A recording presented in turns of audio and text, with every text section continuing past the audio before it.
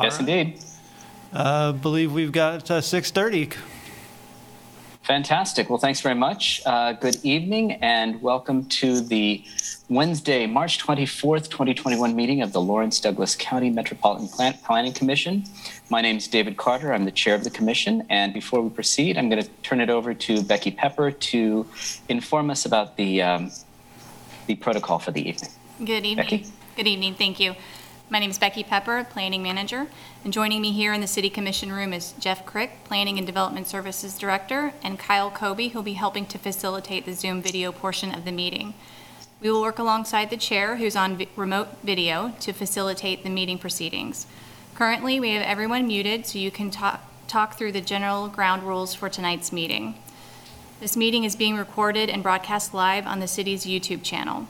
During the meeting, please mute yourself by clicking on the microphone icon, which will be found on the lower left-hand corner of the Zoom menu next to the video icon.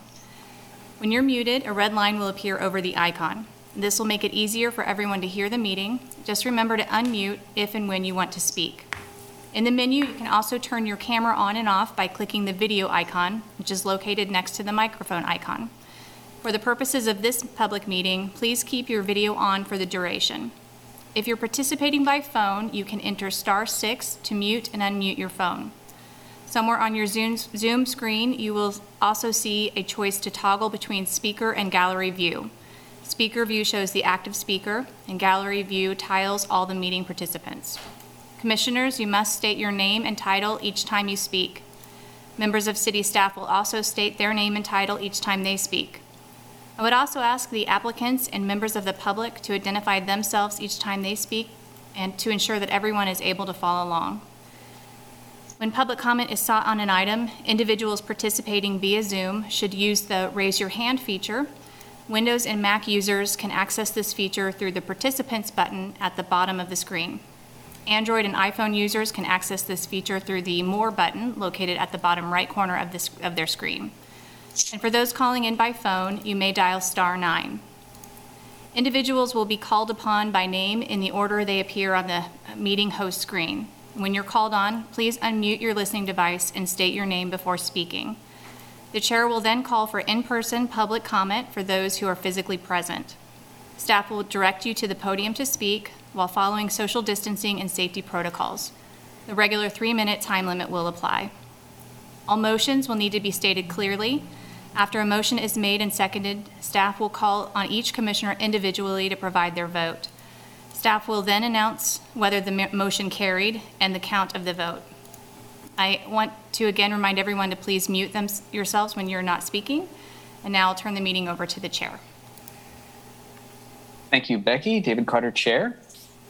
Before we proceed, I'd like to direct Commissioners' attention to the minutes from our last meeting.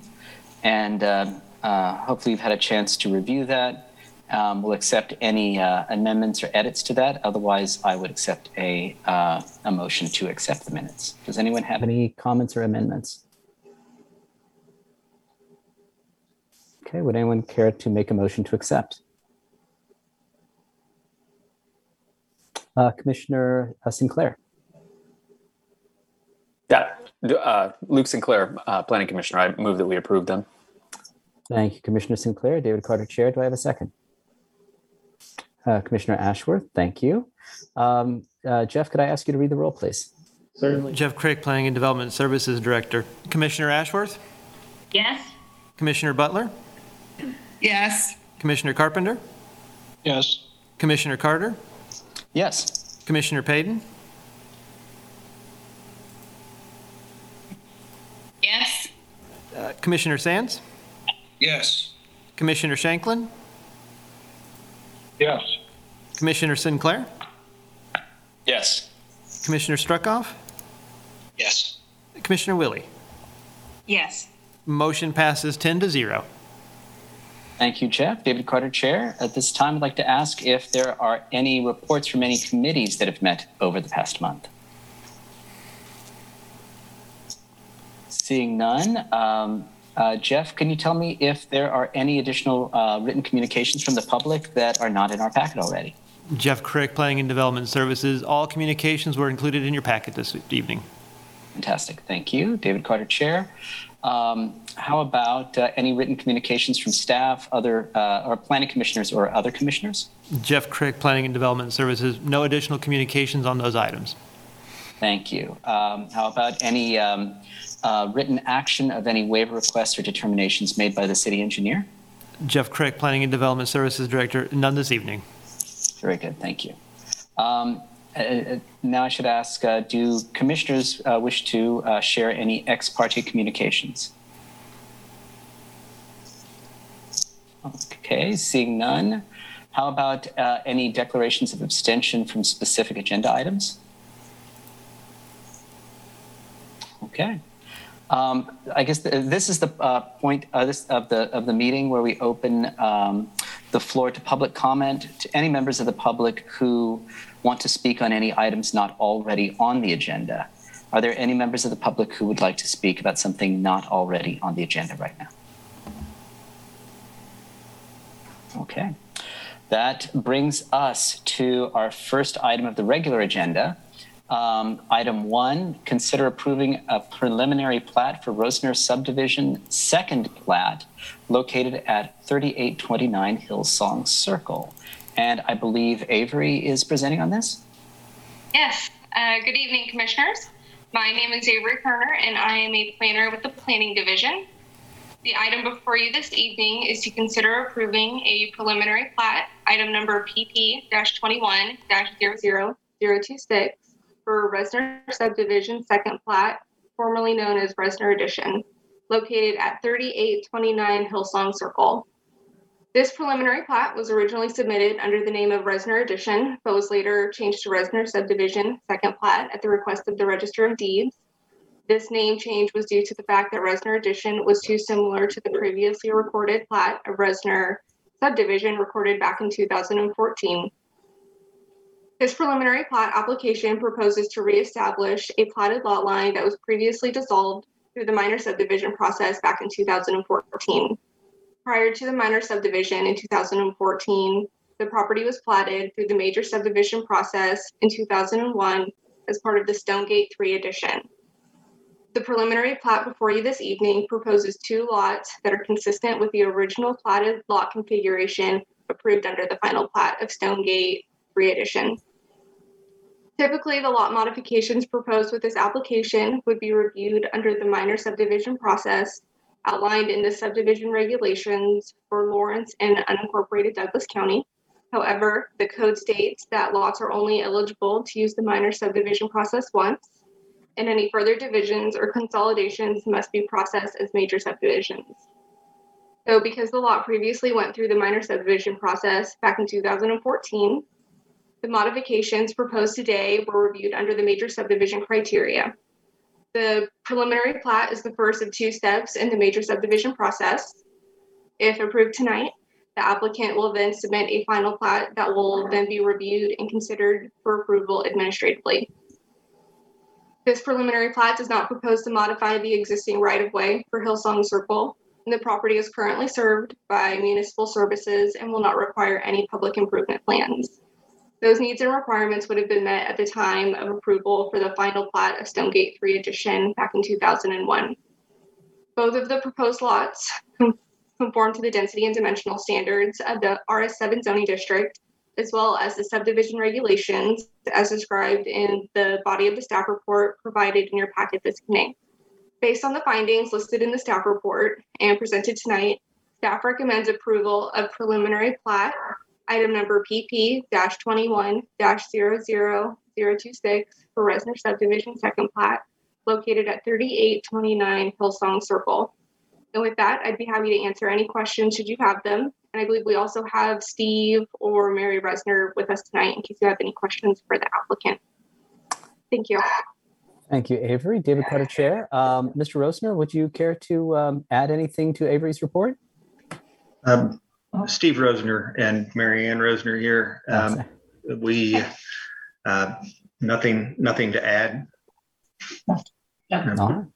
All right. Thank you very much. And we don't have anyone signed up in advance to speak. Kyle or Becky, could I ask you to First, I should say to the public, if anyone wants to speak, please use the Zoom Zoom function that Becky explained before to raise your hand. And Kyle or Becky, could I ask you to let me know if there's anyone wishing to speak on this? Kyle Kobe, planner. I do not see any digital hands being raised, and there's nobody in the room with us to speak on this item.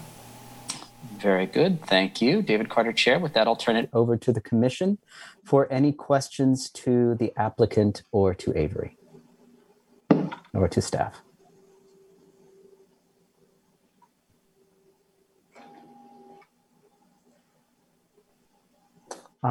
I guess if there are no other commissioners speaking, I guess I'd just like to ask Avery, through the process you described, this property has already been, we've had dissolution of boundaries between parcels. Do you have any background on what was the history of why the parcels were dissolved into one? Avery Turner. Oh, Yeah. sorry. He was asking. Okay. If this is a question for Mr. Rosner, that would be fine. All right. This is Avery Turner with the Planning Division. I would say that this is a better question suited for Steve. All right. This is Steve Rosner. Originally had planned to build a garage with living space on it, beside it, for my parents. My father, who was ill and needed help. They were going to move in, and we were going to care for him. He subsequently took a turn for the worst and passed, and just didn't have the heart to continue with the project. I'm very sorry, Mr. Rosner. David Carter, Chair, thank you for the background. Do any other commissioners have any other questions for the applicant or for staff? Commissioner Willie. Karen Willie, Planning Commissioner. I'm happy to make a motion. I would also have one quick question for Avery. This rule that a minor subdivision can only be used once and then it has to be processed as a major subdivision, is that a useful rule, or is that something that is troublesome and maybe could be done away with? This is Avery Kerner, planner with the Planning Division. I'm not sure that I know how to answer that question. I might pass that on to either Becky Pepper, the planning manager, or Jeff Crick, the director of Planning and Development Services. Jeff Crick, Planning and Development Services. Commissioner Willie, it's an interesting caveat in the rule in there. We've not run across instances like this very often where a minor subdivision has been done and then it requires to go for a preliminary and a full plat to come back to it. It's been a very rare instance. I would say, though, is I think the spirit and the intent of the minor subdivision was to kind of make the process very quick and kind of light in that process, and that might be an instance where the rule that's currently in the subdivision regulations doesn't quite meet the purpose, possibly. But we've not run into one of these that I can remember in my time, but it may have been this may also just be the first time we've run into one too. I have not looked through the files to confirm that yet. Thank you, Jeff, for taking that on. I've never seen one. Obviously, you've been here longer than I have. If it were a reoccurring thing, I think that might be something worth looking at. But as it is, it's probably not worth messing with. Mr. Chair, I would make a motion if you are ready. I'm very ready. Thank you. David Carter, Chair. Please, Commissioner Willie. Karen Willie, Planning Commissioner. I move to approve the preliminary plat for the Rosner subdivision second plat, Formerly known as Rosner Addition. Thank you, Commissioner Willie. David Carter, Chair. Do I have a second? Commissioner Struckoff. Any further discussion? All right. Thank you. Jeff, could I ask you to call the roll, please? Jeff Crick, Planning and Development Services. Commissioner Ashworth? Yes. Commissioner Butler? Yes. Commissioner Carpenter? Yes. Commissioner Carter? Yes. Commissioner Payton? Yes. Commissioner Sands? Yes. Commissioner Shanklin? Yes. Commissioner Sinclair? Yes. Commissioner Struckoff? Commissioner Willie. Yes. Motion passes 10-0. All right. You, David, Chair, and Steve, Mary, thank you for your patience with the process. That takes us to item number 2, consider a variance from section 20-810E of the subdivision regulations for a minor subdivision located at 814 West 23rd Street to allow reduced right-of-way for a principal arterial street from 150 feet to 83 feet. And I believe we have Sandy presenting on that. Yes, Commissioner, Sandy Day with the Planning Office. This item is a variance related to a minor subdivision that staff is currently working on. This is also related to a site plan application for the property that includes a small building addition. Because that building addition would go over the interior property line, the applicant is required to do a minor subdivision to consolidate that property. It's located on 23rd Street. And as part of that project, we look at the adjacent right-of-way, in this case, 23rd Street. And you have seen properties replat along 23rd Street where we have an existing principal arterial street with a very specific street profile. The properties on the north side of 23rd Street tend to be shallower, smaller commercial properties, where larger commercial properties tend to be located on the south side. There is a fairly uniform amount of right-of-way from the center line of the street along that particular part of the corridor, about 33 feet on the north and 50 feet on the south. The requirement to provide the specific amount of right-of-way that's specified in the subdivision regulations would substantially diminish the property and its ability to redevelop. This is consistent with several other kinds of considerations that we've looked at properties along these principal corridors that were constructed prior to current design standards. And as we've talked about, that may be a future subdivision text amendment to look at the principal arterial streets that are within the urban core area.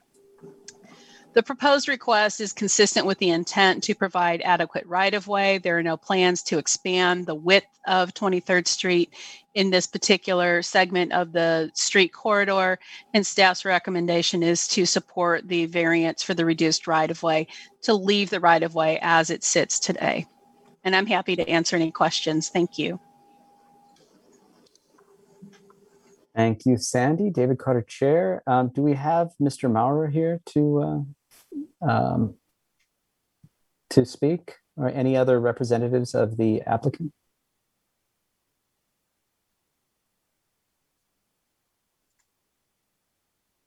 I guess not. If any members of the public would like to speak on this, I'd ask you to raise your hand, and either on Zoom, or Jeff, or Kyle or Becky, if anyone's in the chamber to speak.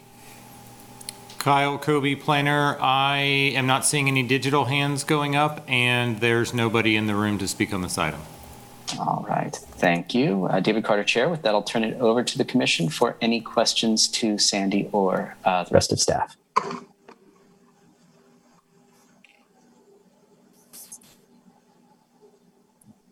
Commissioner Ashworth. Sharon Ashworth, Planning Commission. Just a quick question. How far west is that new section of 23rd that is being planned right now, coming from east into town west? Where's the cutoff for that reconfiguring of 23rd Street? Sandy Day, Planning Office. I'm not exactly sure where that boundary is at the moment. I don't know if Jeff can answer that or not.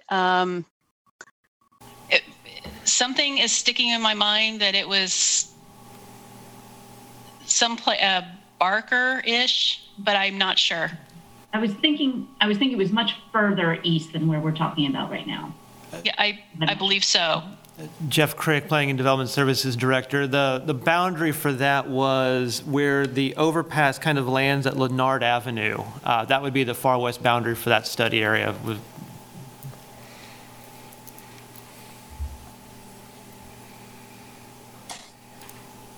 Commissioner Ashworth, does that satisfy your question? Very good. Yes, it does. Thank you. I just wanted to know where it was in relation to what we're discussing. Of course. David Carter, Chair. Any other questions from commissioners? Erin Payton, Commissioner. My internet's kind of cutting out. Could you repeat that, Jeff Crick, just the last part of what you said there, where that is? Jeff Crick, Planning and Development Services Director. Certainly. The west boundary was just as the overpass kind of landed on near, which would be basically Leonard Avenue on the western boundary.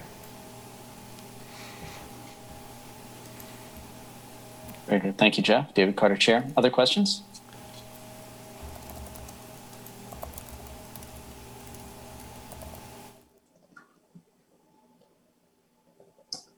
Commissioner Struckhoff. Mr. Chair, I'd be happy to make a motion if we're ready for it. There are no further discussions. David Carter, Chair. It would appear we might be. So Commissioner Struckhoff, please have at it. I move we approve the variance requested for the minor subdivision MS 21-00058 to allow the reduction of right-of-way on West 23rd Street. Thank you, Commissioner Struckhoff. David Carter, Chair. Do I have a second? Commissioner Sands, thank you. Any further discussion before we move to a vote? All right, Jeff, could I ask you to read the roll, please? Certainly. Jeff Crick, Planning and Development Services Director. Commissioner Ashworth? Yes. Commissioner Butler? Yes. Commissioner Carpenter? Yes. Commissioner Carter? Yes. Commissioner Payton? Yes. Commissioner Sands? Yes. Commissioner Shanklin? Yes. Commissioner Sinclair? Yes. Commissioner Struckhoff? Yes. Commissioner Willie? Yes. Motion passes 10-0. Thank you, Jeff. David Carter, Chair. That takes us to item 3. Consider approving a text amendment to Chapter 20 of the City of Lawrence Code to allow animal services, sales, and grooming as a home occupation use. And I believe Kyle is presenting on this. Absolutely. Thank you very much. Kyle Kobe, planner. This application proposes text amendment to the Land Development Code related to home occupation uses.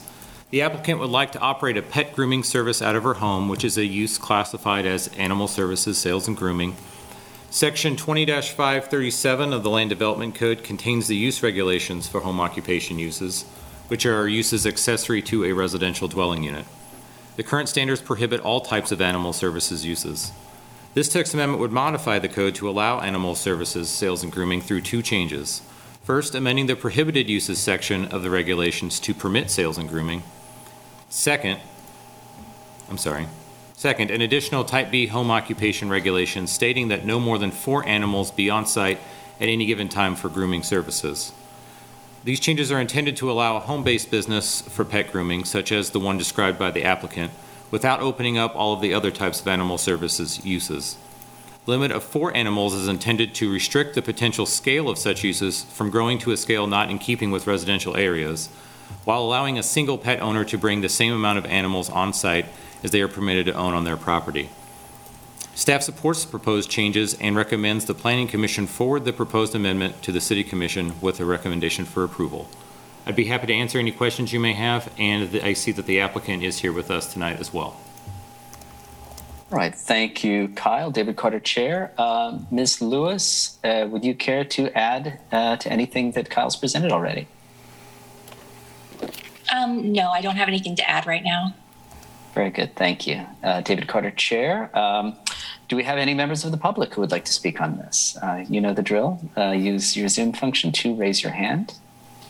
And I'd ask Kyle to please report if there's anyone Zoom or in the chamber to speak on this. Kyle Kobe, planner. I am not seeing any digital hands going up, and there's nobody in the room to speak on this item. Very good. Thank you, David Carter, Chair. With that, I'll turn it over to the Commission for any questions to Ms. Lewis or to Kyle or to the rest of staff. Commissioner Shanklin. Commissioner Shanklin. Greg Shanklin, Planning Commissioner. I think the grooming as requested is a fine idea. Adding the word sales and, I think, is a text change that probably opens it up for Ms. Lewis to sell animals out of her garage as well. The words of limitation as to 4 animals apply only to grooming. And so it would enable her to operate as a pet store. And so what I would recommend is we say, rather than with the exception of sales and grooming, we say with the exception of grooming rather, and sales, accessory sales to grooming, or words to that effect. Because I think that's what's intended. David Carter, Chair. Commissioner Shanklin, did you want to direct that to anyone in particular, or to staff, to Jeff, perhaps? Well, I suppose that's directed or to Kyle. Kyle. Yes. Kyle Kobe, Planner.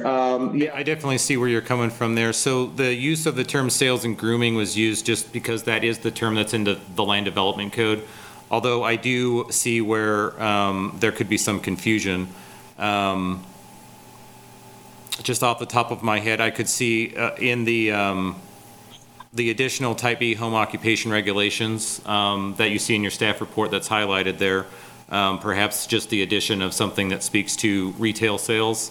When we were putting this together, one of the things that we took into consideration is that retail sales are entirely accessory to any services provided on the site. So the intent of that is that using haircutting services as an example, if somebody came to get a haircut, you could also buy hair care products, shampoo or combs or something of that nature. So any retail sales would need to be accessory to that, but I could see maybe there are some scenarios where both of those might be happening on site. I don't know. Jeff looks like he's poised to say something. Nope, I'm sorry. I misread his body language. Thank you, David Carter, Chair. Commissioner Shanklin, would you like to follow up? Greg Shanklin, Planning Commissioner. Kyle, I think that the problem that we have is that the word sales and grooming used elsewhere in the code provide for PetSmarts. And so, would enable someone to sell beagles or rabbits or canaries or whatever without more. And so I understand that the intention is grooming and accessory sales, but that isn't what the code would provide as it currently reads, I don't think.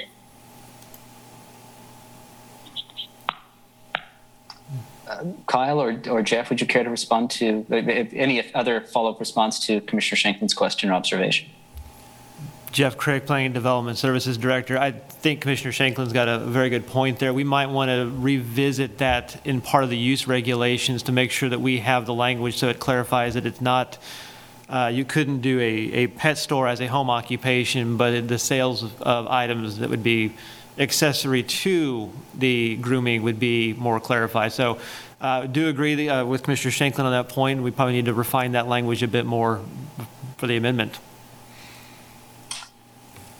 Thank you, Jeff. David Carter, Chair. I'll confess that was my one question around this whole item. It seems, I mean, the change itself to me seems perfectly not just defensible, but a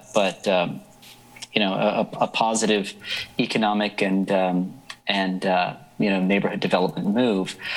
But I kept getting stuck on this term popping up over and over again. And I wondered first if it was like an SIC code, something that was required to be stated in that particular way. And if not, I would also suggest that it be changed to something like grooming and as Commissioner Shanklin put it, and accessory sales and associated sales, something that made it very clear what the intent was, because it seems not just confusing, but almost misleading. Commissioner Struckhoff, do you have a question, comment? Planning Commissioner Eric Struckhoff. I think also in 8 section VI, where it says no more than 4 animals may be on site at any given time for grooming services. That's the only place that limitation is in place. And I think following on Commissioner Shanklin's concern, that the concern is the sale of animals. in addition to the grooming services. So there is a limitation on the number of pets that can be, of animals that can be there for grooming, but not for sales. So that's another side that gave me, another part of the proposal that gave me concern as well. I do think this is a good proposal. I would support it, but I want to make sure that it doesn't open up to animal sale, the sale of animals as a main pursuit, and that the retail sales that do occur are subordinate and accessory to the grooming services. Thank you, Commissioner Struckhoff. Did you want a response from anyone to that observation? Commissioner Struckhoff. No, that was just my observation. Perhaps as a means to direct the wordsmithing of this proposal as we proceed. Fair enough. Thank you. David Carter, Chair. Any other questions, observations from commissioners? Commissioner Carpenter. Jim Carpenter, Planning Commissioner. I just have a question about the time parameters of this use. It only allows 4 animals at a time for grooming, but can these animals be kenneled overnight or for a longer period? Do we need language that says animals are not to be kept overnight in somebody's garage? Or, I'm unclear of just what the parameters of this text amendment are as far as how long animals will be on site. Kyle Kobe with Planning. I think I can answer that through two main ways. So under the animal services definitions, there are 4 different types of animal service uses. There's sales and grooming, kennels and daycare, veterinary, and livestock sales. So in the definition of sales and grooming, it specifically states no overnight boarding is allowed. And then the other component would be just in the, let me get it pulled up so that I'm not saying it wrong. So in the additional Type B home occupation regulations, the first one, the hours of operation state that home occupation uses, customers or clients may visit the site only during the hours of 7 a.m. to 7 p.m. That would also be a restriction on the time in which this use could take place. I guess theoretically somebody could drop an animal or pet off and then come back the next day between those hours, but just based on the definition of sales and grooming, it would automatically eliminate the possibility of overnight boarding by default. Thank you. Thank you, Commissioner Carpenter. David Carter, Chair. Any other questions from commissioners? If not, would anyone care to make a motion? Commissioner Ashworth. Sharon Ashworth, Planning Commissioner. I'd be happy to make a motion. Do we need to know what the language is before that? Great question. What would be the technical way to go ahead and make a motion? Jeff, would you enlighten us on that aspect? Jeff Craig, Planning and Development Services Director. I think given the discussion this evening and the context, we would actually probably ask you to defer this item a month and defer it to the next available meeting, Let us bring the language back so you can all see it before the amendment goes up. That way we make sure we're capturing that discussion correctly. Another option that is out there is if the commission does have a modification, they can recommend approval with that language, and we can wordsmith that on its way to City Commission if that is a more preferable item. But I think given that change, staff would recommend that the language come back so Planning Commission can see it before adoption. Thank you, Jeff. David Carter, Chair. Commissioner Shanklin, would you care to speak? Greg Shanklin, Commissioner. Just in the interest of moving this process along for the applicant as quickly as possible, and because it's such a small text change, I'd like to make a proposal that then, if people appear to agree, we could incorporate into a motion. And I would simply say that the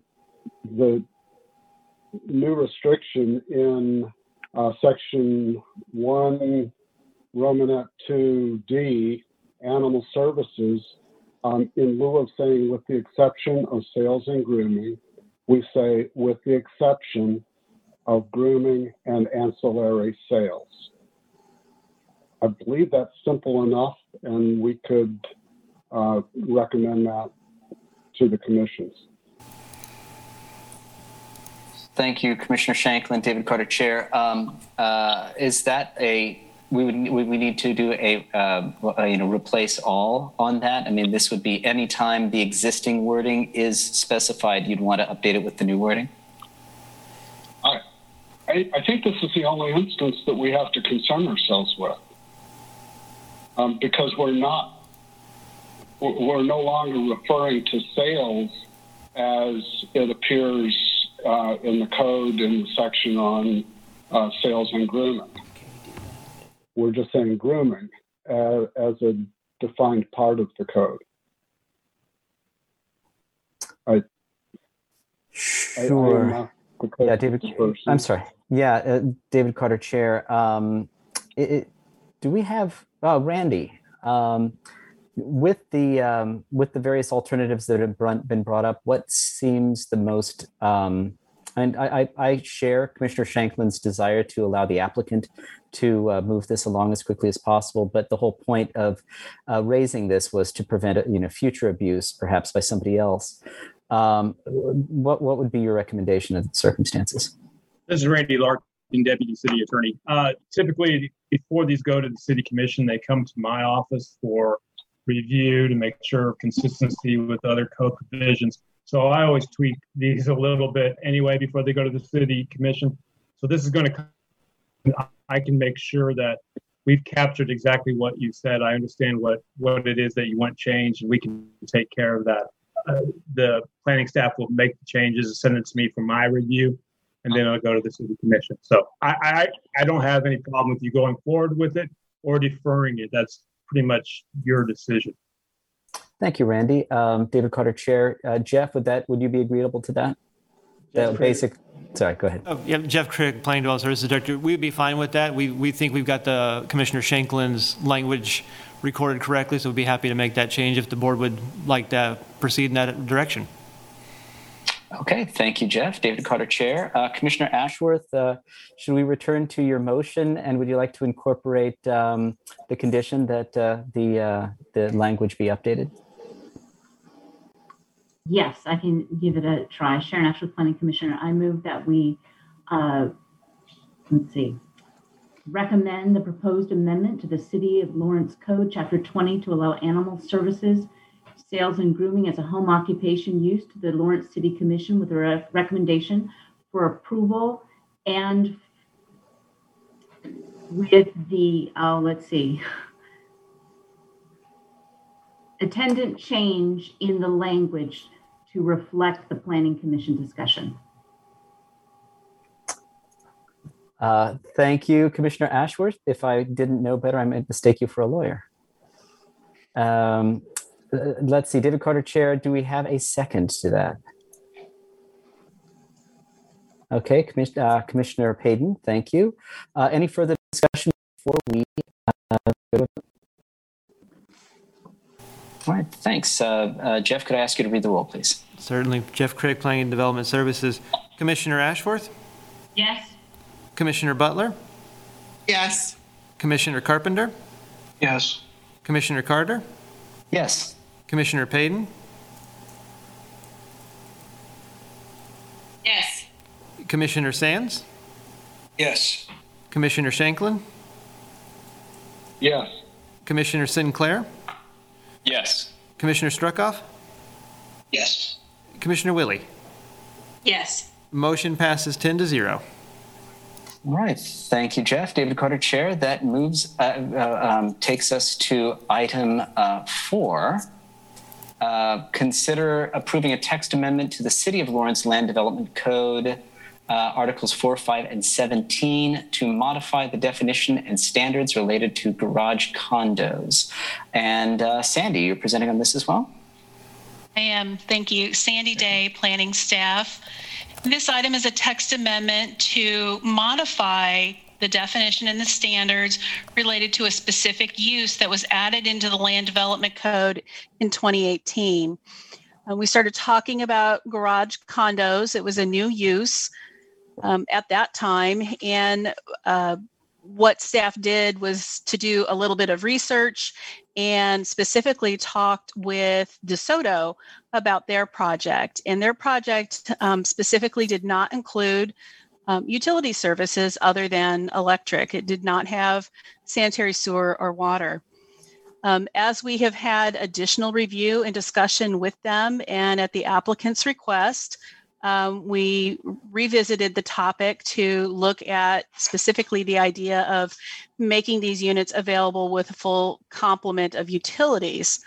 Many of the garage condos are highly finished out, and they become very unique spaces that provide for some gathering space for individuals. They are owned individually rather than a more typical mini warehouse project that is a rental type of format. The proposed text amendment modifies also the use groups that garage condos would be permitted in. The applicant's request included allowing the use in the CS district as well as the CN district. And throughout that review process, staff concurred that the use could be located in the CS district. It had enough similarities to other uses that we find in the CS district. It's also a use that could probably be well suited to being able to be modified or transformed or somehow repurposed in a different kind of commercial activity, like we see other kinds of multi-tenant businesses in strip kind of buildings. However, that would always require that whatever use is being proposed of those individual units must be allowed in that base district. Staff did not concur with the applicant's request to include the use in the CN district. I think there are more uses in that district that we probably want to visit more holistically, and that staff envisions bringing forward a text amendment at some time in the future, really looking at all of the uses that are permitted, allowed, not allowed in the CN district. So that is the scope of what we looked at for the application. So it was not necessarily that this text amendment grew out of a particular error in the code, but more refining the use and allowing a little bit more flexibility. And that is also consistent with the language that we see in the comprehensive plan to provide multi-purpose buildings, to allow flexibility of use, to allow some infill development. And staff's recommendation then was for approval. The other thing that we did was also modify the use standards a little bit to be specific to what a garage condo is. Some of the design standards for mini warehousing type uses were maybe not necessarily applicable to a garage condo. So we wanted to go ahead and just spell those explicitly out in the proposed text amendment. Now, the applicant's here on the call. I'm happy to answer any questions, as well as the applicant can answer some questions for you. Thank you very much, Sandy. And David Carter Chair, I believe we've got Joy Ray here. Would you care to add anything to what Sandy has presented? I think Sandy, can you guys hear me okay? My internet's been going. Yes. Okay, so Joy Ray with Paul Werner Architects. Sandy did a good job covering everything. When we first turned the site plan in for garage condos, the one that's attached to the agenda item a few years ago, we just found in talking with the client that it would be easier if people were buying these individual units for a hobby space. They're going to be there quite a bit of time. It'd just be handy if you're working on a vehicle or anything along those lines at your muscle car, whatever it is, just to have a space in this unit that you have purchased to be able to, wash up, take care of sanitary needs, things of that nature. So it's just to make this a more convenient use for a person who would buy one of these units. And they do end up being very nice units in the pictures I've seen from DeSoto. So. All right, thank you, Ms. Ray.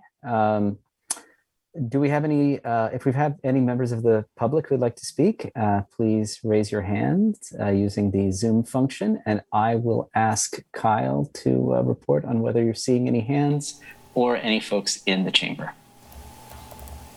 Kyle Kobe, planner. I am not seeing any digital hands, and I still do not have anybody in the room to speak on this item. Very good. Thank you, David Carter, Chair. With that, I'll turn it over to the Commission for questions to the applicant or to Sandy or other staff.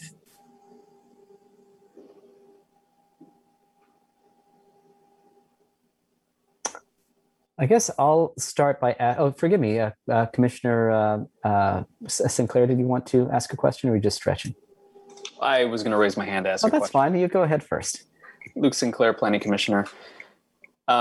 I guess maybe question for Sandy. In your communications with the folks in DeSoto with respect to the carriage house, I think it's called, do you know if that place is desirable? I mean, are people flocking to it? Is it fully occupied?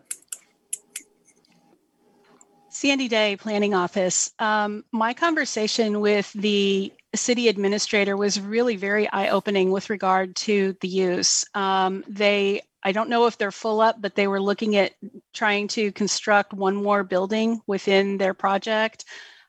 He was very complimentary of the projects, of the value that is inherent in these uses, and therefore, that tax base that comes back to the community from them. His comment to me was that the property that it's located on, specifically, they do not have water and or a sanitary sewer because it was just not available to the property. Had it been, he said in retrospect, he would have preferred it to go that way. So it does appear to be a very desirable project.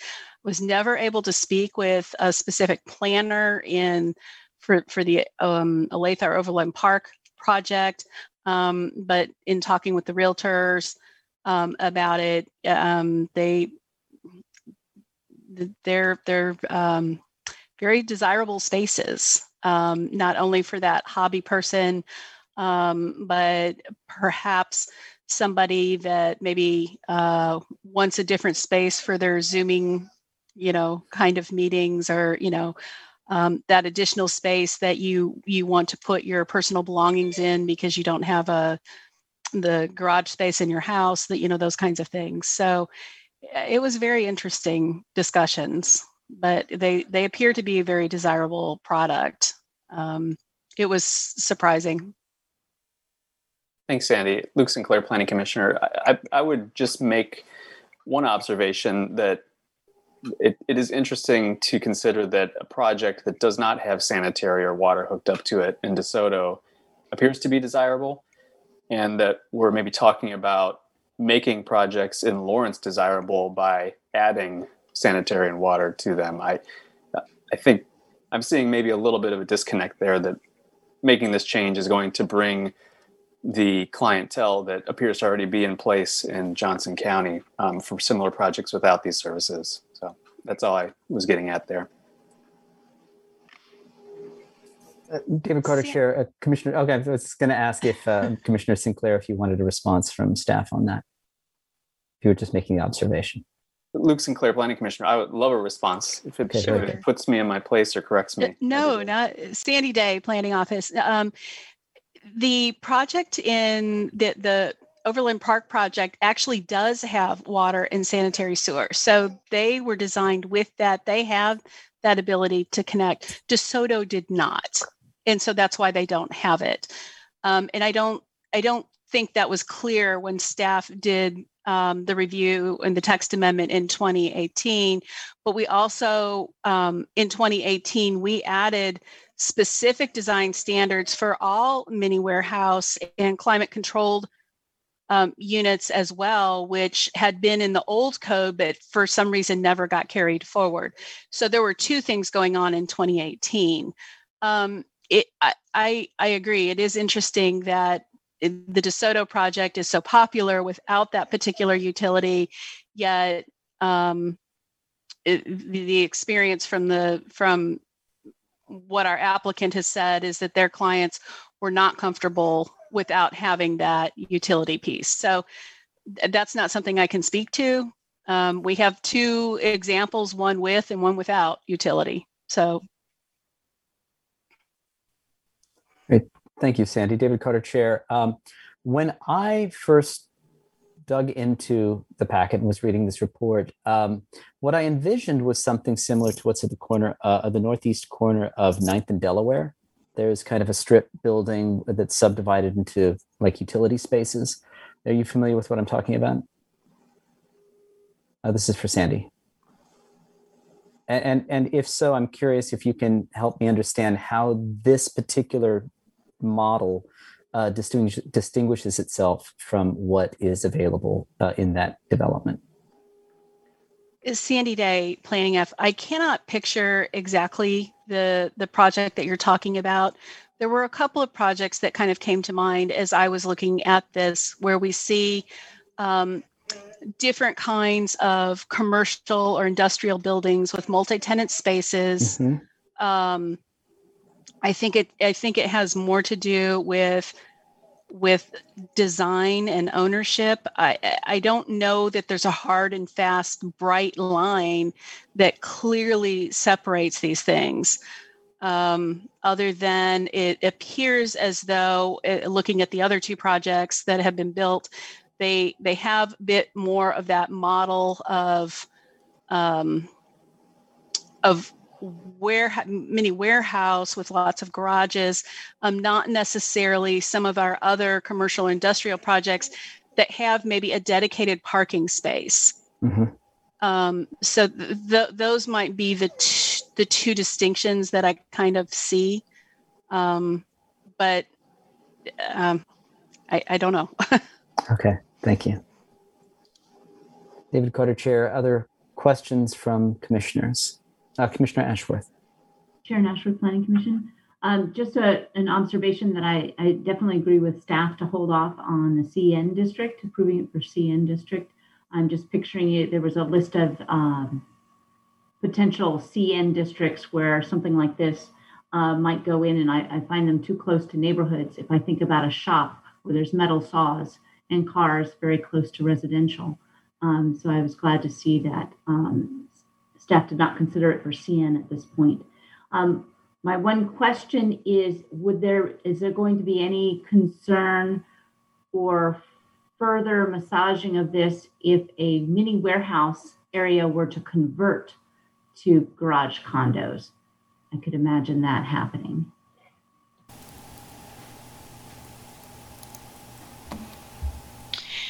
Sandy Day Planning Office. The discussions that I have had with city staff as far as the building permit side, but also with the county in terms of how they do the parceling within those ownership. And I apologize, I have a very whiny dog. I hope you can't hear that.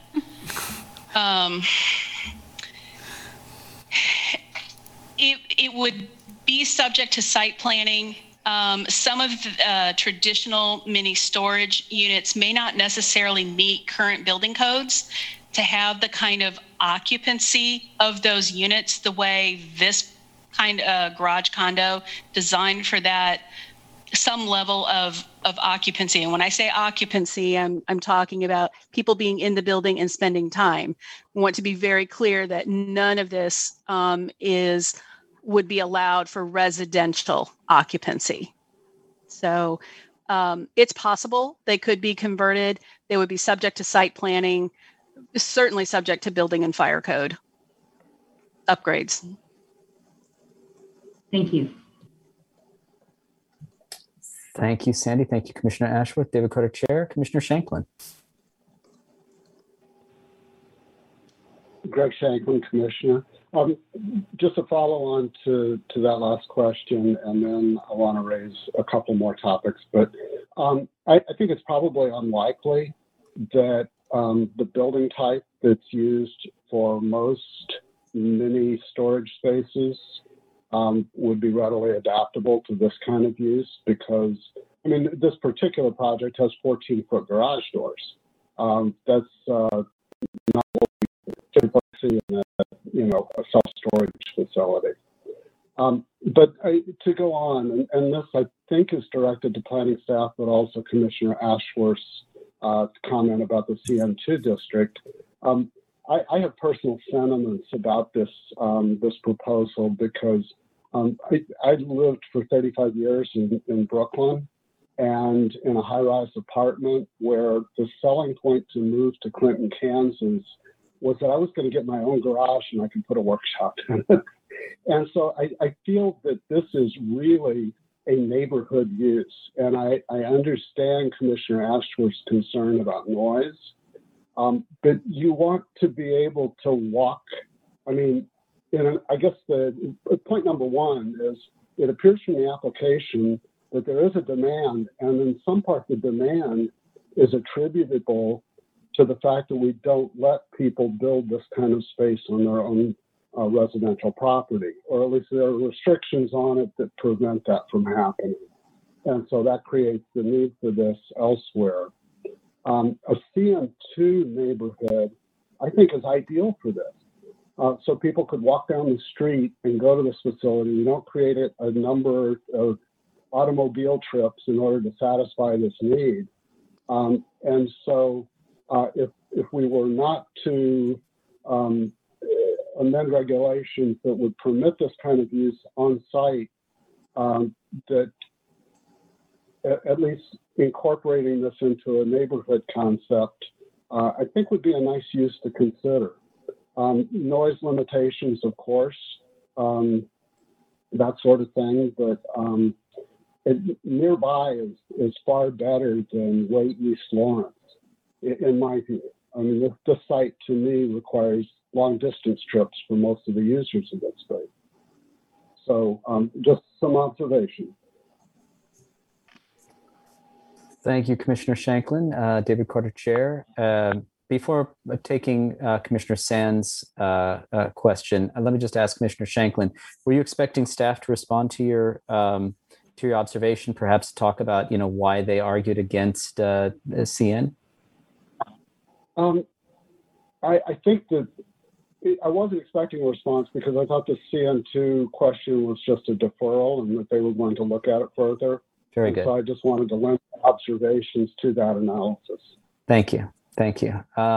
Commissioner Sands, you have a question or comment?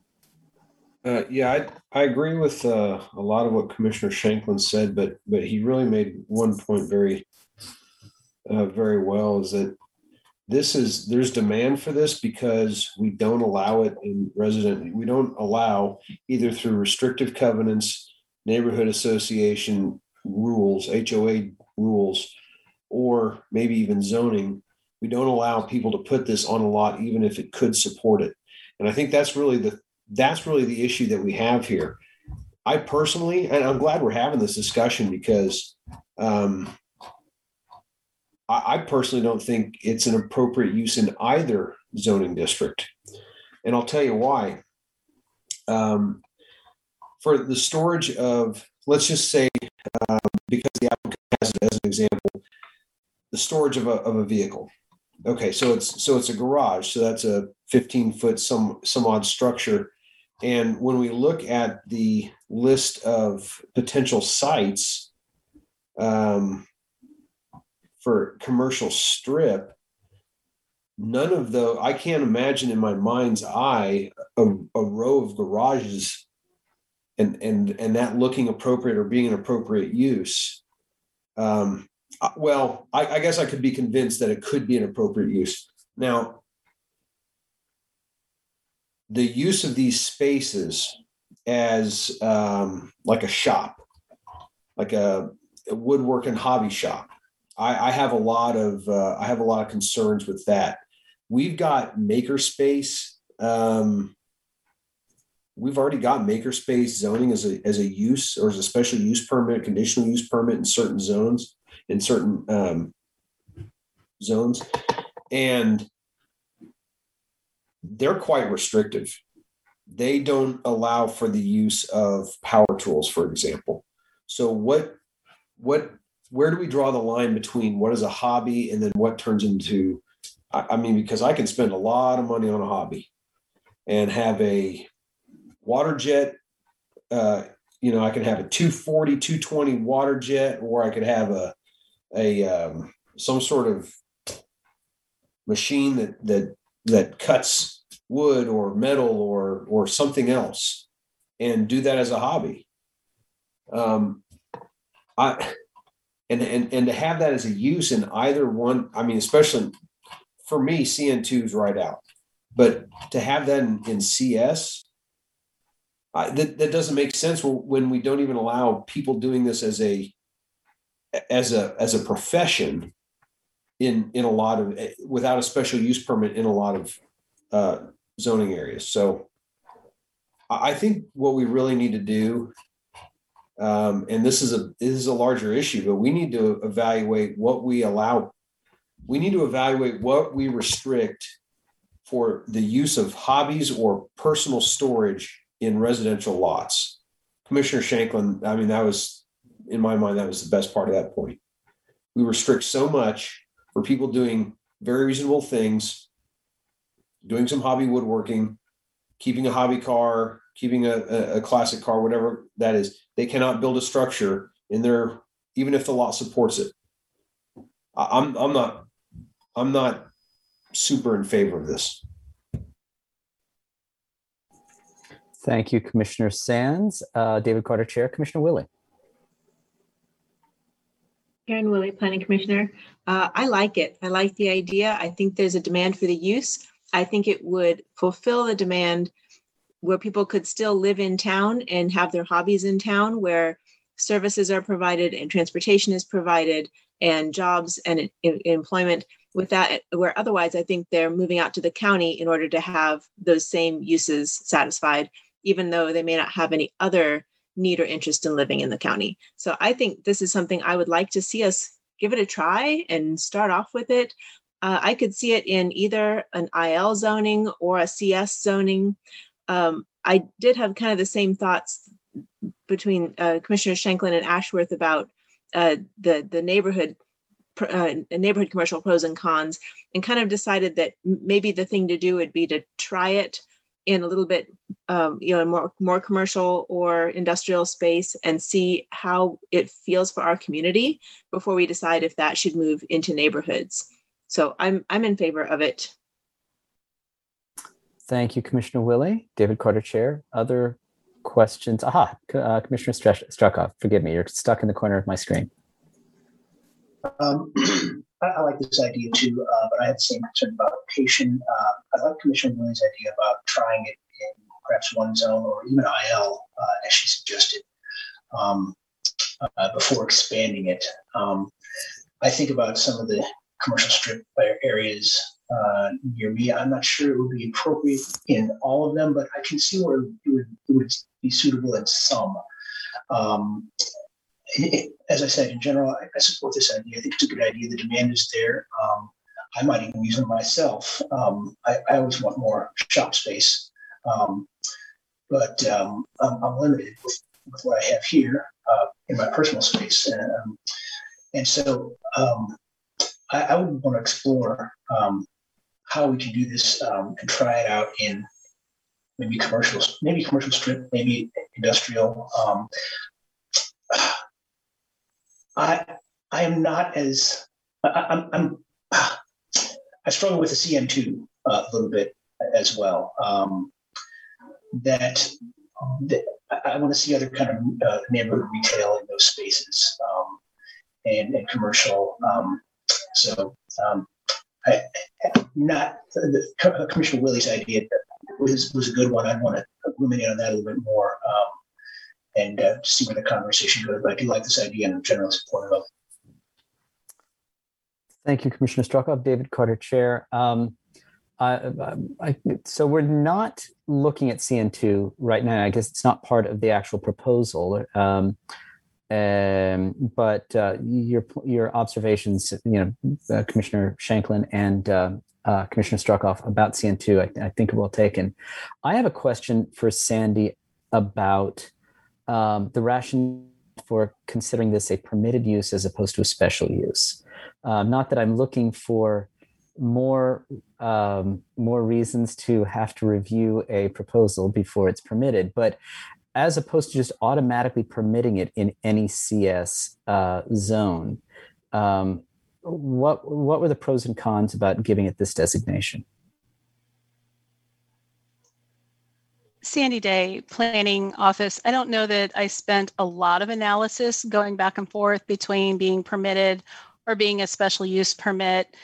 It's a use that is, like I said, I think very similar to many kinds of things and activities that we find already in the CS district. I think there would be no harm in moving it, if the commission so desires, from a permitted to a special use permit that may get at some of your concerns about looking at it at a site-specific location within the CS district. Taking a look at that, that very specific piece. Certainly, we have commercial design guidelines that would be applied to the building, as well as its site location. So, from those perspectives, I think the code can probably manage the use in the CS district, but it would work either way, as a permitted use or as a special use permit. Thank you, Sandy. David Carter, Chair. Any other commissioners wish to speak on this? Commissioner Sands. I'd be more than willing to be in favor of this if it was to be a special use permit. Frankly, it's a special use permit to have this type of structure or this type of use in industrial business park, which I would think would be quite a bit more appropriate than commercial strip. Thank you, Commissioner Sands. David Carter, Chair. Commissioner Carpenter. Jim Carpenter, Planning Commissioner. I guess a question to Sandy. I mean, this is already permitted in light industrial and 2 other industrial districts. And as Commissioner Sands just said, by special permit in a 4th. So just where is this demand that would necessitate expanding this to commercial strip? Your report indicates there's only been 1 request in the past to the planning office. So where is this demand? Sandy Day, Planning Office. You rightfully point out that we do not have anything documented in terms of specific applications. So that question may be more directed at the applicant, which is where this application generated. Well, okay, I'll direct that question to the applicant. Just how many people are clamoring for this in commercial strip space? I think this on our part was just foresight. When we turn in a text amendment, we just like to make sure we're covering all the things that we can. So it's not like we have people knocking at the door, but as we imagine, like where could this be in the future? That's kind of where that comes into play. All right, Jim Carpenter, Planning Commissioner. It seems we already have enough industrial space around town that's sitting idle already. When looking, as Commissioner Sands brought up before, when you look at the list of what is actually zoned commercial strips, I can't imagine this being in any of those. The one at 15th and Haskell, if those structures are torn down, they're going to have to deal with the environment. So a National Historically designated homestead there.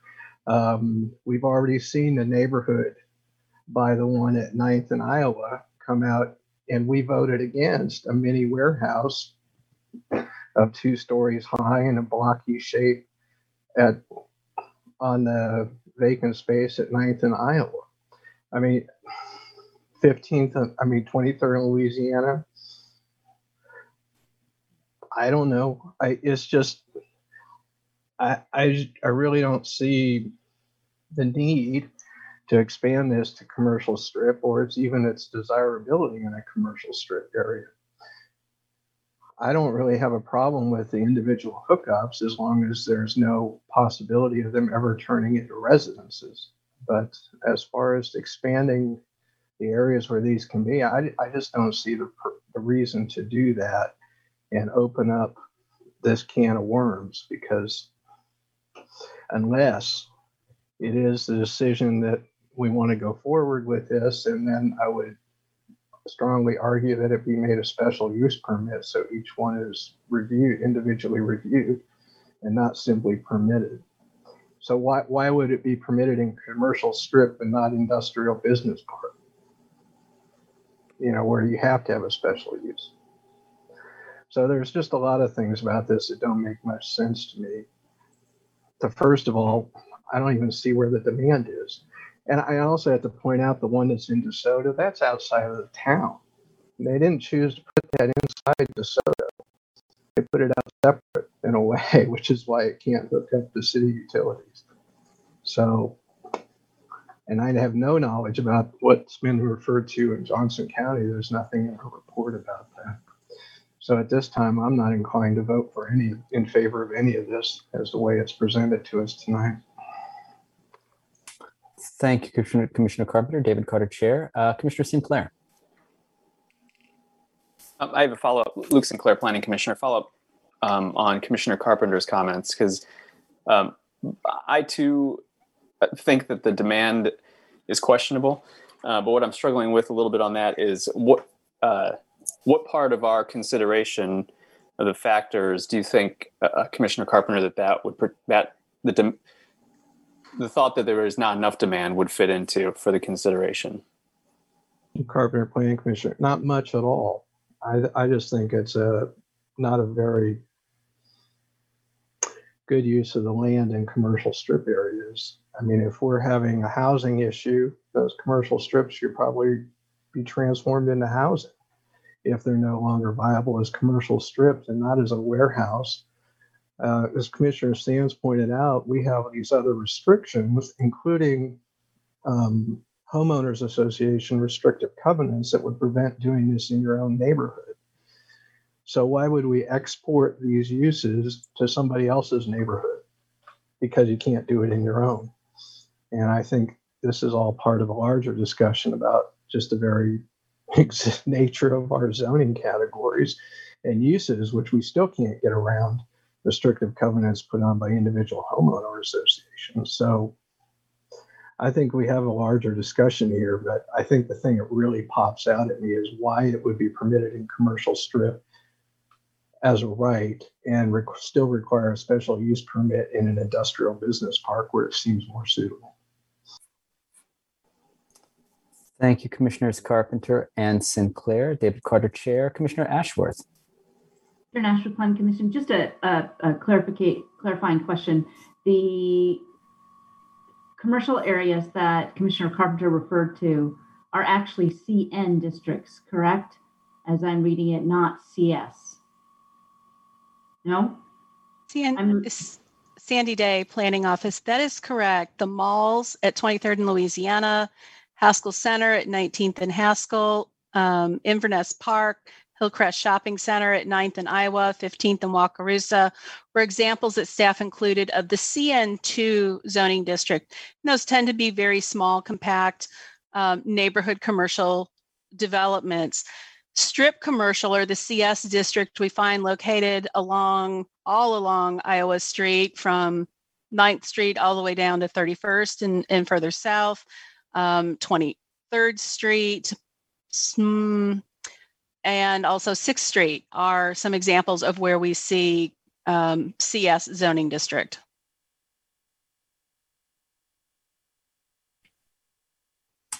Thank you, Sandy. David Carter, Chair. Commissioner Ashworth, is that a satisfactory answer? Sharon Ashworth, Planning Commission. Yes, I just wanted to clarify that because I got a little lost, because I agree that those sorts of areas are not appropriate for this kind of thing. But I was seeing them as CN district, not CS district. I might support this sort of thing for CS district, but definitely not the CN district. Very good. Thank you, Commissioner Ashworth. Rob Sands, Commissioner Sands. Okay, just don't call me late for dinner. Yeah. Rob Sands, Planning Commissioner. What's listed in the staff report certainly are Zone CN2. I personally wasn't referring to those. I think, 23rd and Louisiana, 23rd Street from Louisiana to Iowa. That's all Zone CS. That whole block is Zone CS. And north of 23rd Street to Commissioner Carpenter's point, is right in somebody's backyard. So that's one area. South Mass is another CS. There's a block there which backs right up against a neighborhood. 6th Street CS, I think I'm looking at the map right now. It looks like that's near the Pinckney neighborhood. That's backed up against somebody's, that's backed up against a RM12 zoning district. So I personally, and I'll let Commissioner Carpenter say his piece, I don't want to speak for him, but I personally was not referring to what was in the body of the staff report. There's CS district that is really close to residential neighborhoods, and just in the character of those CS areas does not, in my mind, warrant the type of use that we're talking about. Now, there are certain areas, granted, that are close to auto dealerships. Maybe it could be something that goes in certain areas that are just so happen to be zone CS, but the uses are more auto oriented. But I'm with the amount of CS that's right next to neighborhoods, I'm still not into it. Sorry. Thank you, Commissioner Sands. David Carter, Chair. There was a presumption perhaps that Commissioner Carpenter had something else to say, or Yeah, Jim Carpenter, Planning Commissioner. You're right, Commissioner Ashworth. I misread that. I was thinking CN2 as opposed to just CN. So, but still, Commissioner Sands made the same point. We have, just like the HOT plan on 6th Street is trying to contain commercial strip to a narrow area and not let it expand or greatly interfere with the residential neighborhood. And as Commissioner Sands pointed out, most of our commercial strips along the major arterials in the older parts of town, which at least are up past Iowa, all of those were built through residential areas and were expanded and became the commercial strips. So putting them there does put it there. Now, it doesn't mean that they could. I think it brings it back that if we want consistency, it should be a special use permit and not just permitted by right, so that we can. But that's not what we have here tonight. So if we make a motion to send it back and bring it back as a special use permit designation, that would be another conversation. But what we have tonight, I still can't do, because I can see too many areas where this would just be inappropriate to permit it by right.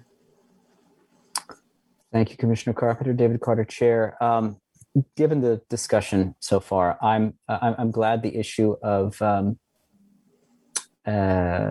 permit by right versus special use was developed and discussed, because when I look at commercial strips, I mean, theoretically, I'm sympathetic to Commissioner Shanklin's point that this is the kind of thing you want, people may want nearby, that they can walk to, that they can entertain as a hobby. But when I think of specific cases, another thing that hasn't come up is just a commercial viability. What a commercial district, how a commercial district functions. And, I don't see this kind of use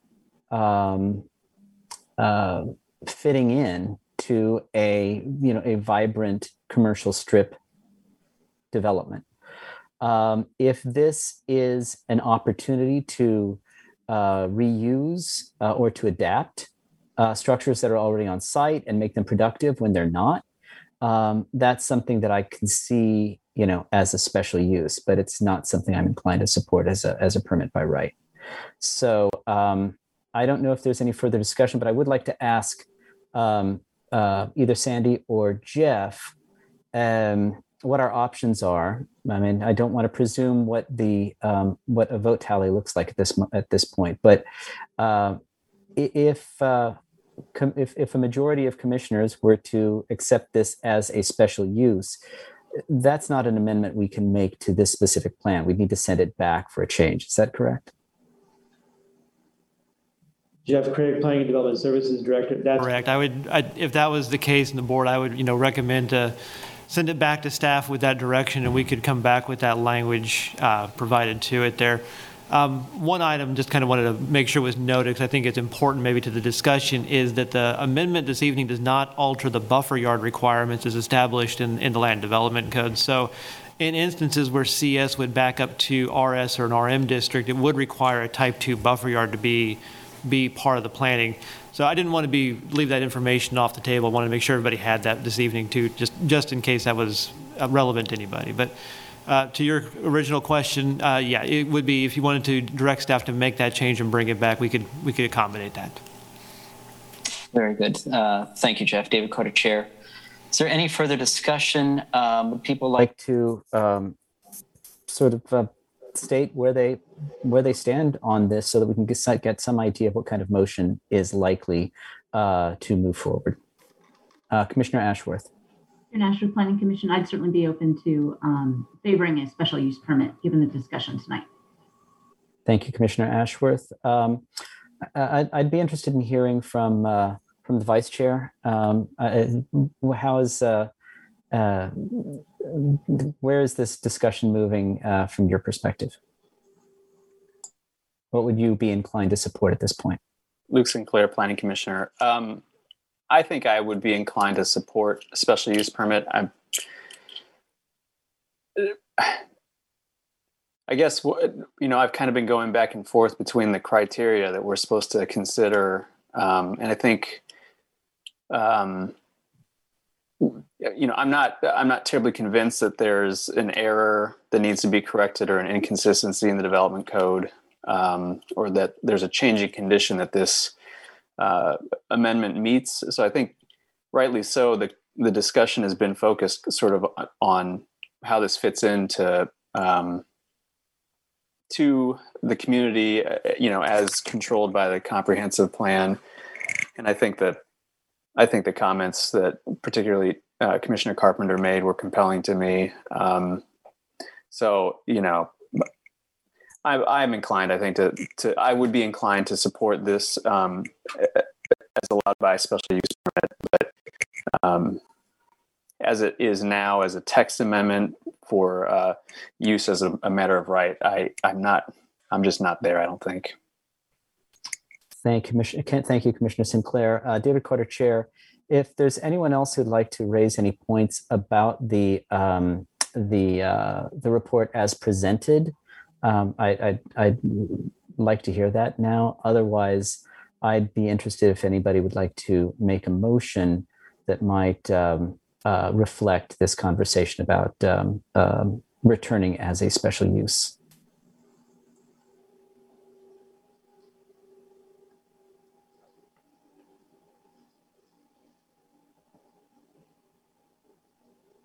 I'm not inclined to make a motion myself.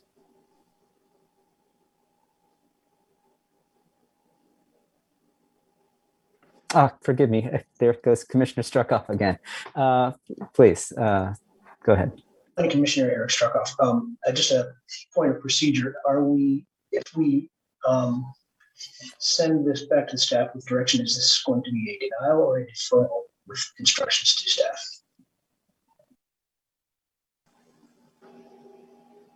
Jeff, would you mind taking that? Jeff Craig, Planning and Development Services Director. Commissioner Struckoff, would you mind repeating? We had a bit of static on our side of the line there. Of course.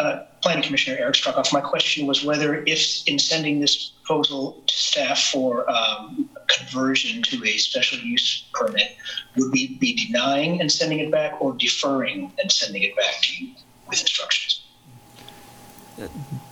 Jeff Craig, Planning and Development Services Director. Randy can correct me if I step wrong on this one, but in your bylaws, you have the ability to defer the item for information and gathering at that point. So I believe a deferral would be in order in that instance. This is Randy Larkin, Deputy City Attorney. Jeff has that correct. I think a deferral would probably be the ideal way of going. Thank you. Thank you, Randy. Thank you, Jeff. David Carter, Chair. Commissioner Carpenter. Jim Carpenter, Planning Commissioner. Yeah, I think the motion should be to defer to have staff bring it back. With an alternative, because if we simply deny it, I think what we're doing is we're sending it to the city commission with a recommendation for denial. And I guess Randy can correct me if I'm wrong on that. So I think it is better for us not to have it go to the city commission at all yet until we have an alternative for us to discuss and vote on. Would that be correct, Randy? That is absolutely correct. This is Randy Larkin, Deputy City Attorney, because this could go to the City Commission and then they might approve it. However, they can do with it as they want to, but you would perhaps not see an alternate version in the future. So if you wanted to see an alternate version, deferral is the best way of doing it. So. Thank you, Randy. Thank you, Commissioner Carpenter. David Carter, Chair. Any further discussion, questions, or would someone care to make a motion?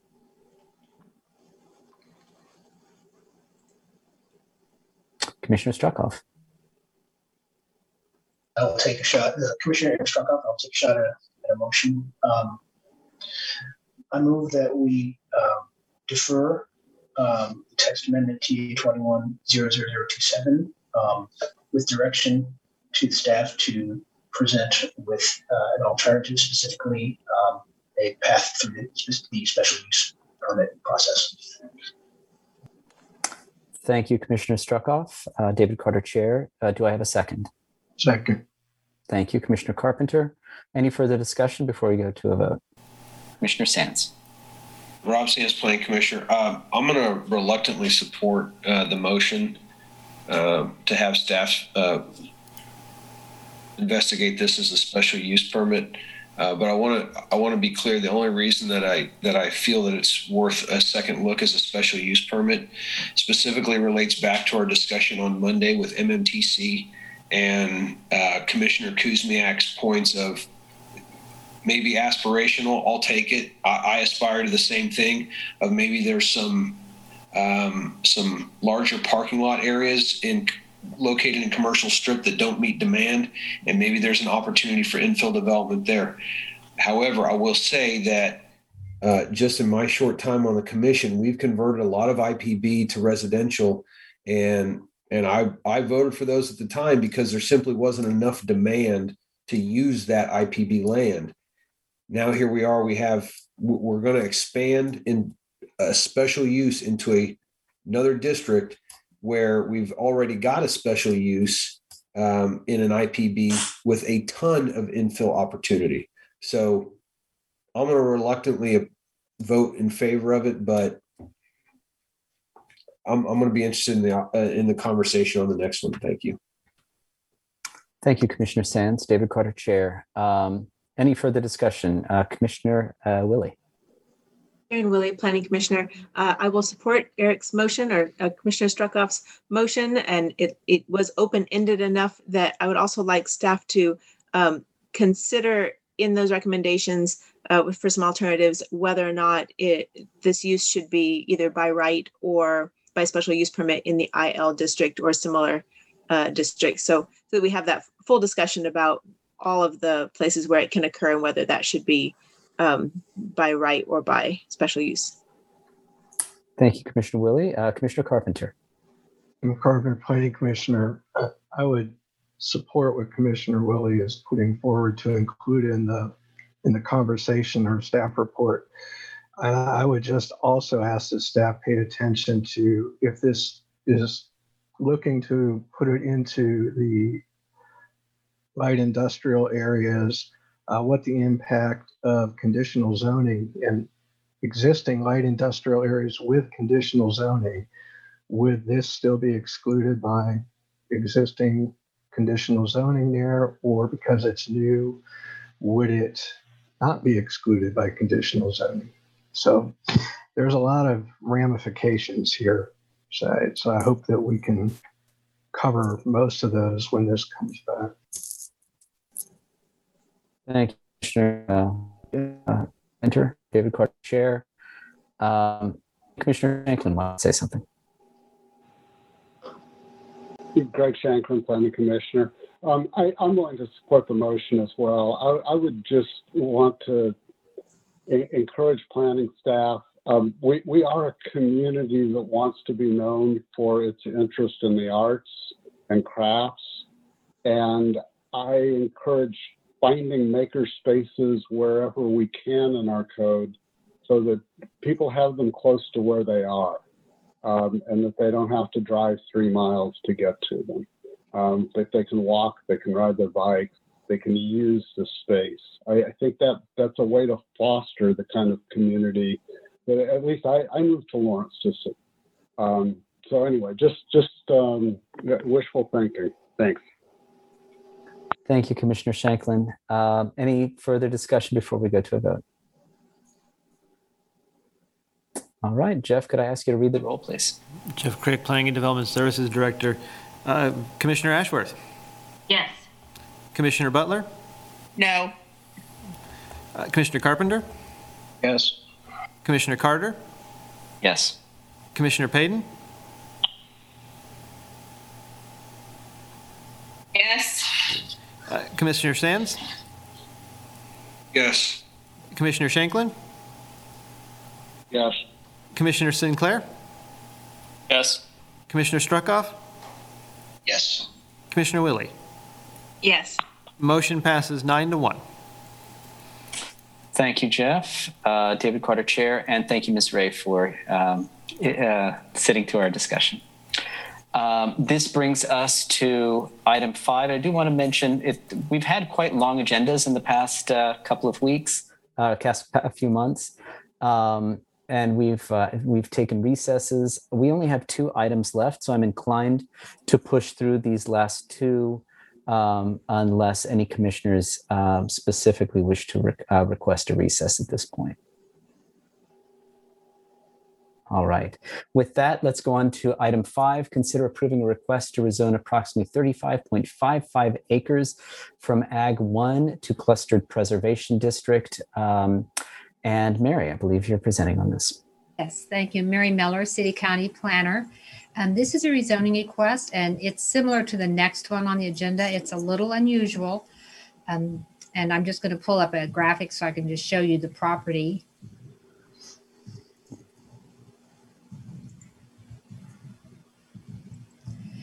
And so this is a property on East 100 Road.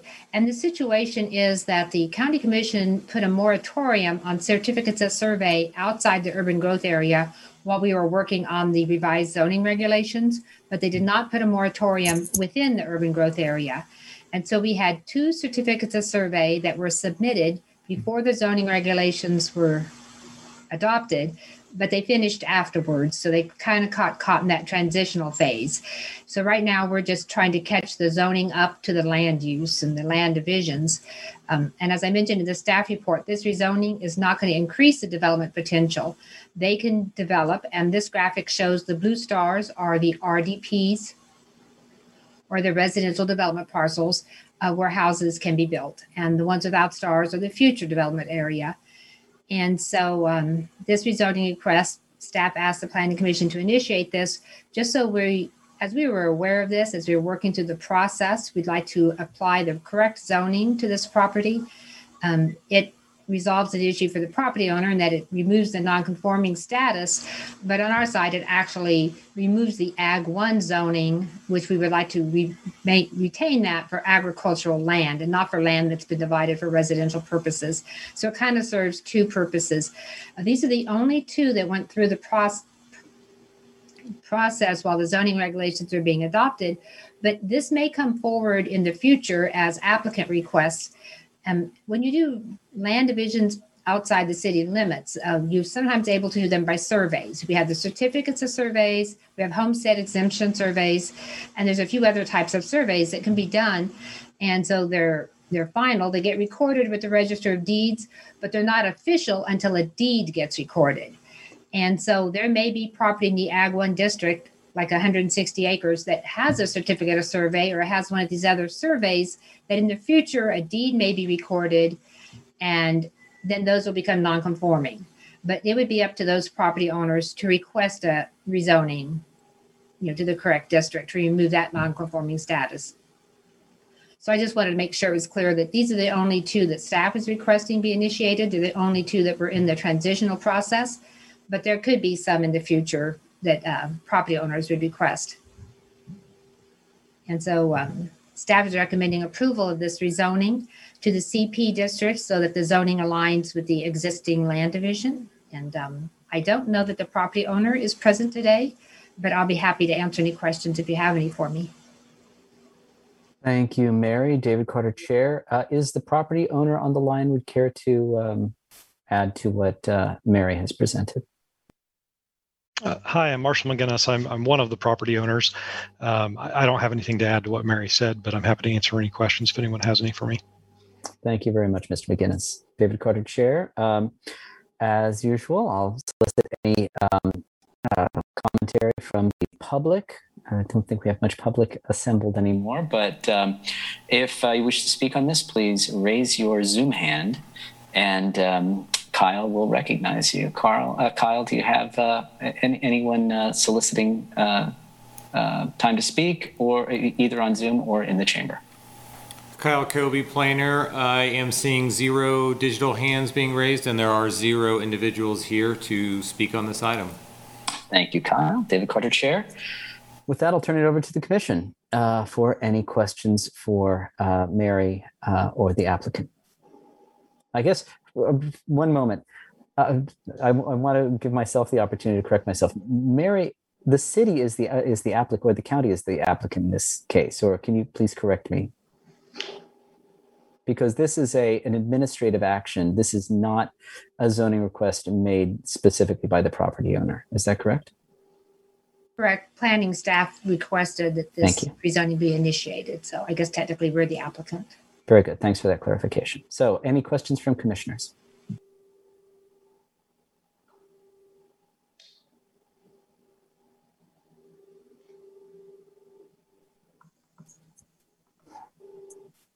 Well, I'll go ahead and speak up. I want to thank Mary, especially for this important clarification, because given the applications for zoning changes that we've seen in the past few months, this item looked more complicated than perhaps it is. I was prepared to participate in possibly even a lengthy discussion about where this application fit in with this trend of rural zoning changes. Under the circumstances, seeing it as a cleanup by planning staff, it looks much less complicated to me. And I'm curious if other commissioners would like to comment on that, if you have any other questions or commentary on this. Commissioner Willie. Karen Willie, Planning Commissioner. Yes, this is a housekeeping item, cleanup item from a time, when we were in transition and between two sets of rules. So it is different from cluster preservation requests that we've been seeing. It does. I hope everyone saw the graphic, not just the one that Mary just showed, but the one that showed the greater neighborhood and how chopped up that land is that is in our urban growth area. So that is part of the discussion, the larger discussion, but this particular item and the one following it are strictly housekeeping, in my opinion. Thank you, Commissioner Willie. David Carter, Chair. Other commentary or questions? Commissioner Carpenter. Jim Carpenter, Planning Commissioner. Unfortunately, I have to agree that because of the status of where this is, we're just cleaning up designations on this. But Mary, you made a point. You said that there might be other applications. Could you elaborate on what you mean by other applications might come forward along these lines? Yes, Mary Miller, planner. Since 2006, people have been able to divide land through certificates of survey. And before that, they were able to divide land just through surveys. And in the county, there's kind of a two-step process. One is you file your survey with the Register of Deeds, and the date you file that on, that's how they look and see, was it in compliance with the code at the time. But we don't actually see it as a land division until the deed gets filed. And by seeing it, I mean, we don't view it as a land division, and we don't see it on our maps. So most of us are unaware. So we could be looking at a parcel on our GIS map that's 160 acres. And in reality, it could be divided into all sorts of smaller parcels that had surveys recorded. And until they file the deeds, we're not aware of it. And so there could be, since 2006, I think most of the surveys that were done before them have probably had deeds recorded or probably won't. So I'm expecting mostly be certificates of survey that were processed. And we have some that they did them, and some people did them in planning for their estate. They didn't intend to sell them. Right away, they're waiting to give them to their children, and so those may get recorded later. And the property owners could just deal with them as being non-conforming lots or non-conforming RDPs, or they could request a rezoning. And the rezoning wouldn't increase the development potential. It would just, in some cases it could. If they had only made one parcel, a 40-acre parcel, and you zoned to CP, it would increase their development potential. So probably it'd be best to look at each one and not just assume they're all housekeeping items. These couldn't be divided any further.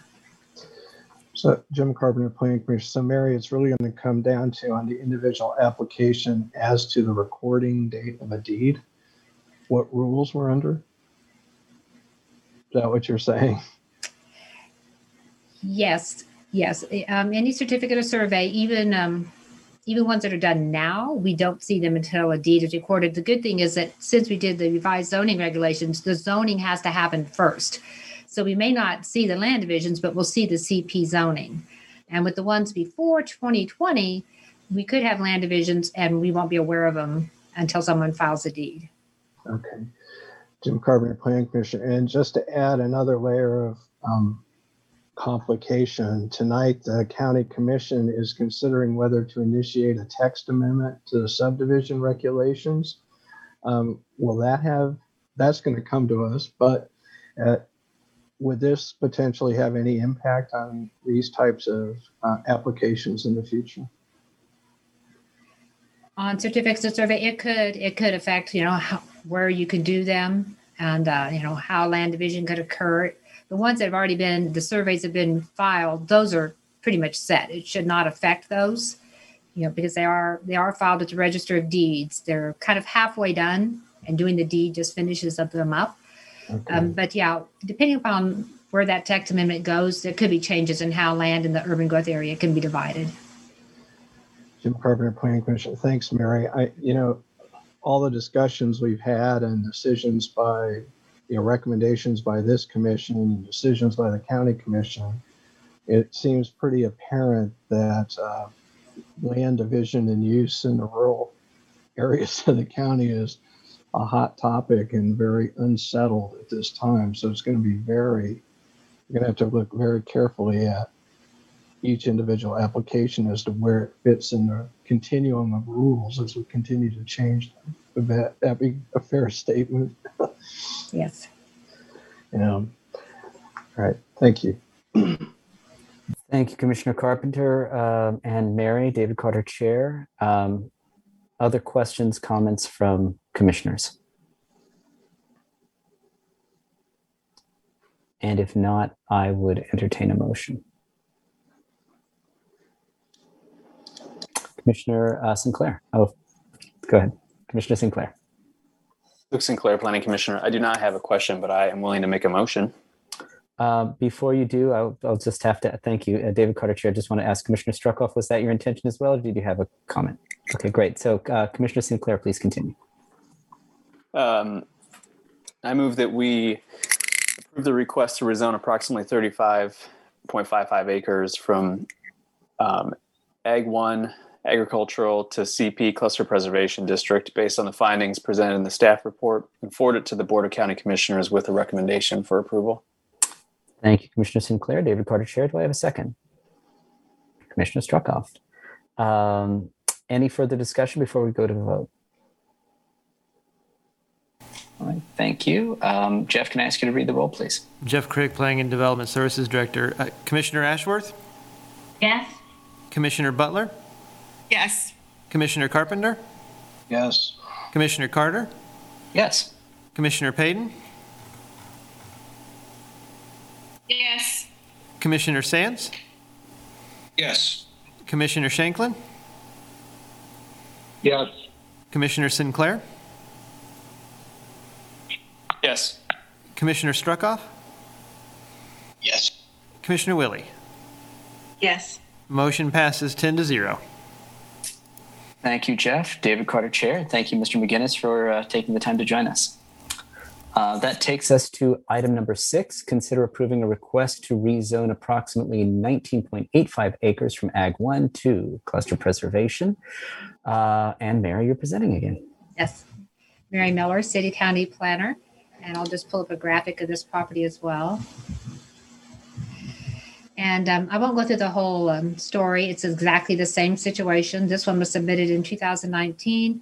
We're going through the process. It didn't finish up until after the zoning regulations were adopted. So the blue stars show where the residential development parcels are. Some of the commissioners might remember this. This did come before you to request a variance to allow each one of those residential properties to have a access point. And that was approved. And so this rezoning will just apply the CP zoning, which will match the land division that's already occurred. Thank you. All right. Thank you, Mary. David Carter, Chair. Do we have, is the property owner here? Would care to add anything to Mary's report? Yes. Thomas Marcelino, the property owner, and just wanted to thank Mary for putting up with all my emails and questions on trying to explain exactly what was going on and what all this meant. So thanks to Mary for her work on that. And if anybody has any questions for me, I'm here and available. Thank you, Mr. Marcelino. David Carter, Chair. I'll solicit public comment, but I don't think we have any public left. So Kyle, if I could just ask you to look for Zoom hands and confirm there's no one in the chamber. Kyle Covey, planner. I'm seeing 0 Zoom hands and 0 individuals in the room with us right now. Thank you, Kyle. With that, I'll turn it over to the commission for questions or comments.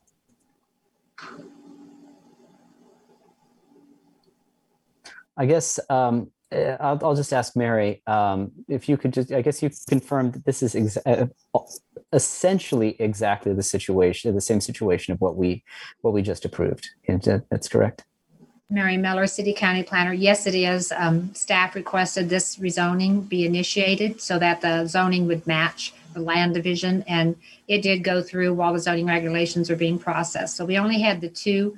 We just kept track of them. So when they were finished, we kept them together so we could bring them to you as a package and just request the rezoning. Very good. Thank you, Mary. David Carter, Chair. Unless there are further questions or comments from commissioners, I would entertain a motion. Commissioner Struckoff. I will make a motion. Commissioner Struckoff. I move that we recommend approval of the request to rezone approximately 19.85 acres at 785 North 1550 Road from Ag 1 to cluster preservation, and forward that recommendation on to the county commission. Thank you, Commissioner Struckoff. David Carter, Chair. Do I have a second? Commissioner Carpenter. Any further discussion before we go to a vote? Commissioner Carpenter. This is off topic, but while we have Dr. Marcelino here, if Kurt would pull him up on the split screen for the YouTube. I just want to thank Dr. Marcelino. He's the Douglas County Public Health Officer that's guided us through the pandemic and continues to do an exceptional job for all of us. So I just want to publicly thank him on behalf of all of us and the community for doing that. So thank you, Dr. Marcelino. You got a lot of support here, even though that you don't have a lot of support from other counties, you got it here. So I'm really happy to see how we're doing with the vaccinations. Some of us have been out there volunteering, and it is quite an operation. So thanks for all your work on that. Yeah, thank you very much. And I think it's just a testament to Douglas County, because Douglas County's really done a good job and made it a lot easier to fight this pandemic. So thank you to everybody. Well, thank you, Dr. Marcelino. very heartfelt thanks. And David Carter, Chair, and thank you to Commissioner Carpenter for making that astute observation. It would have been a shame to miss that opportunity. So thank you very much. If there are no further discussion, I'm going to pause. Then I would ask for Jeff to read the roll, please. Certainly. Jeff Crick, Planning and Development Services. Commissioner Ashworth? Yes. Commissioner Butler? Yes. Commissioner Carpenter? Yes. Commissioner Carter? Yes. Commissioner Payton? Yes. Commissioner Sands? Yes. Commissioner Shanklin? Yes. Commissioner Sinclair? Yes. Commissioner Struckoff? Yes. Commissioner Willie?